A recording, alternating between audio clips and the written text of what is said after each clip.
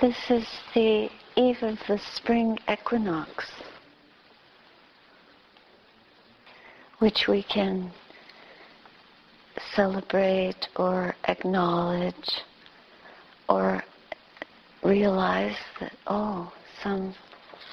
something in the heavens, some dance of the sun and the moon. And we can reflect that in our practice, the dance of timelessness, the spacious presence in us.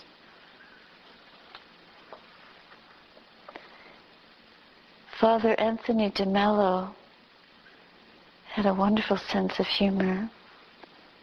This is one little item that I got from one of his books.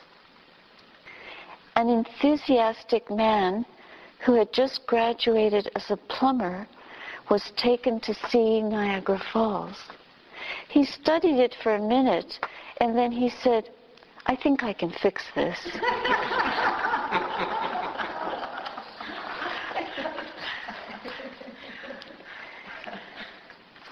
And so Nancy asked the question, how can I become more aware of a thought arising? Is it simply practice and mindfulness of the breath arising? There seems to be an underlying reservoir of thoughts waiting to bubble up without being noticed. It's Niagara Falls. That's just the mind. It's just a thought-producing machine. But by watching it, eventually the thoughts, because they keep coming and we don't chew on them anymore, we lose that interest in the story, which is unreal, untrue. It's about something from the past that doesn't exist, or the future that is just a fantasy, a projection, an idea. It's another thought. It doesn't exist. So when we just take it as a Niagara, then we can see through the falls, and in the water, in that rain of water, that wall of movement, we just begin to understand the movement of the universe. It's timeless, deathless, endless, infinite. And it isn't a wall of water. It's just the phenomena of consciousness arising and ceasing. Whatever we look at has that same fabric of constant changingness, transience, ownerlessness. There's no one there that we can fix. There's no point that we can't make the water solid or stop. That's how experience is. And if we try to do that, it's only suffering. But if we just observe it, it can bring us to a point of complete, utter transcendence.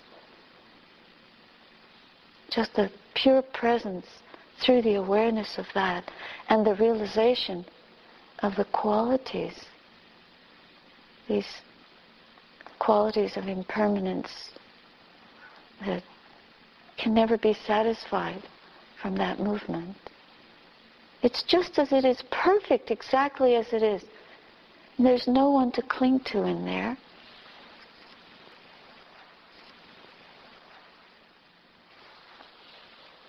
And we just keep watching.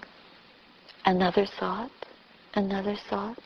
As soon as we cling, that's when we begin to tremble from fear or anxiety, desire or hopelessness, memories, expectations, assumptions, disappointment, whatever comes through, all the emotional content that arises on the heels of a thought.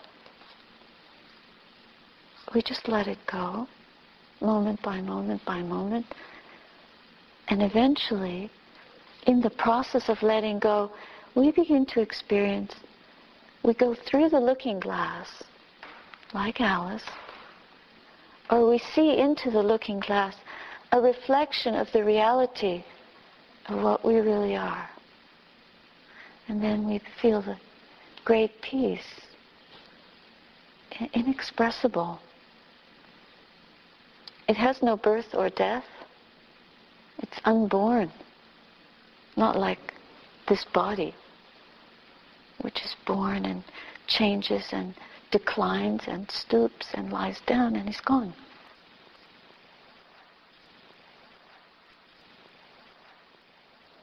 This is not something that we can believe by hearing it, but in watching and observing, in seeing in our own hearts this Niagara of thoughts, we start to get an intuitive understanding. Conceptually, it's like trying to climb a mountain by reading a book about it. You can't. You never get the sense of height or slipping on ice, or the fear, the dizziness when you look down. You never get the sense of mountain. You never smell the heights or see the eagles gliding. You never feel the joy of space, of spaciousness, of catching a view of the top, of being breathless, and holding your companions when they're losing their balance, or vice versa. You never get the thrill of the height and seeing the plains below. You never get the joy of discovering wildflowers at the cusp of spring on a mountain face. The book gives you a pleasant feeling. Oh, it sounds really great. But until you scramble up the slopes yourself, it doesn't mean very much. It's only an idea. It's a thought, and before you know it, you're reaching for the next book, which is all about deep sea diving. It's not experience, it's just going from idea to idea. Some people live their whole life like that. It's just an idea. Even when they go on holiday, they bring their latest digital cameras, and their whole experience of whatever land, maybe they've gone to some exotic land, Bhutan, difficult to get in, can only stay for a short period, and then they take a lot of pictures. They don't put the whole thing down and just really experience where they are. And that's the holiday. There's something beautiful, got to get a picture. Then you collect the photographs and you go home and look at all your photographs. But the real experience of that land, what was it? What is it? In Dhamma practice, we don't take photographs. We taste it, but we go into the experience of the moment. And we don't ask for any product of that. Nothing tangible. You can't record it for anyone and say, look where I was. It makes no sense. I went to the present moment.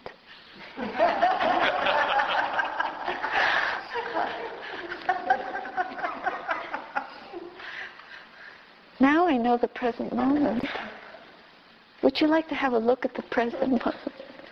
Here it is. I have a photograph album. It's full of the present moment. It just makes no sense. You can't collect your present moments. But the present moment and another present moment and another presence, a continuous immersion and presence, changes us. Changes the way we see, the way we feel, the way we know, the way we understand and perceive ourselves, our life, our non-selves. Who is myself? We start to ponder. It turns everything upside down, inside out. What you thought was 10 feet tall, like in Alice in Wonderland. One pill makes you smaller and one pill makes you tall.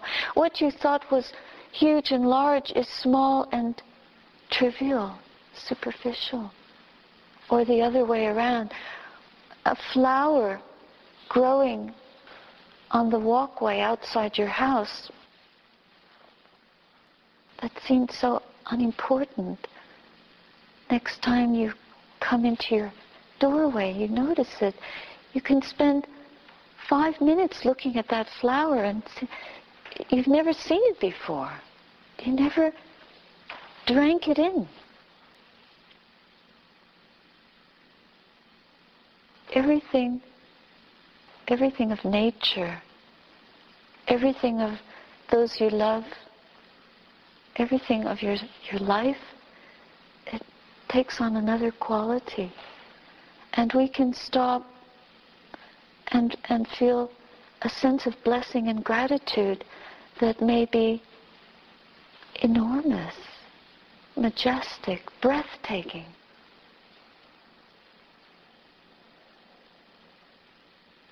We turn to things with a gentleness. Ethically, we are very purified by this presence. We actually don't need to recite precepts. We begin to live in purity in every way, naturally. The mind doesn't have to be talked into it anymore. In the beginning, like a little tree that has a stake next to it until it gets tall and matures, so that in a great storm it won't be blown over.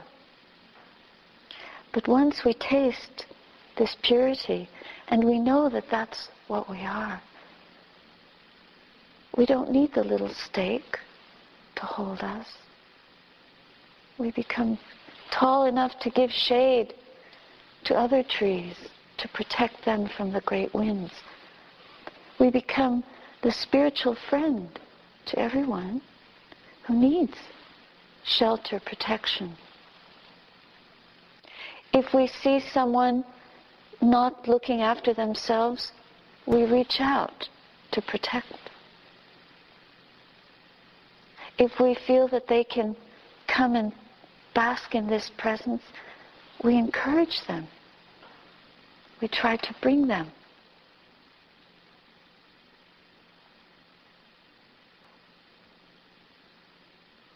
We take them to Niagara Falls.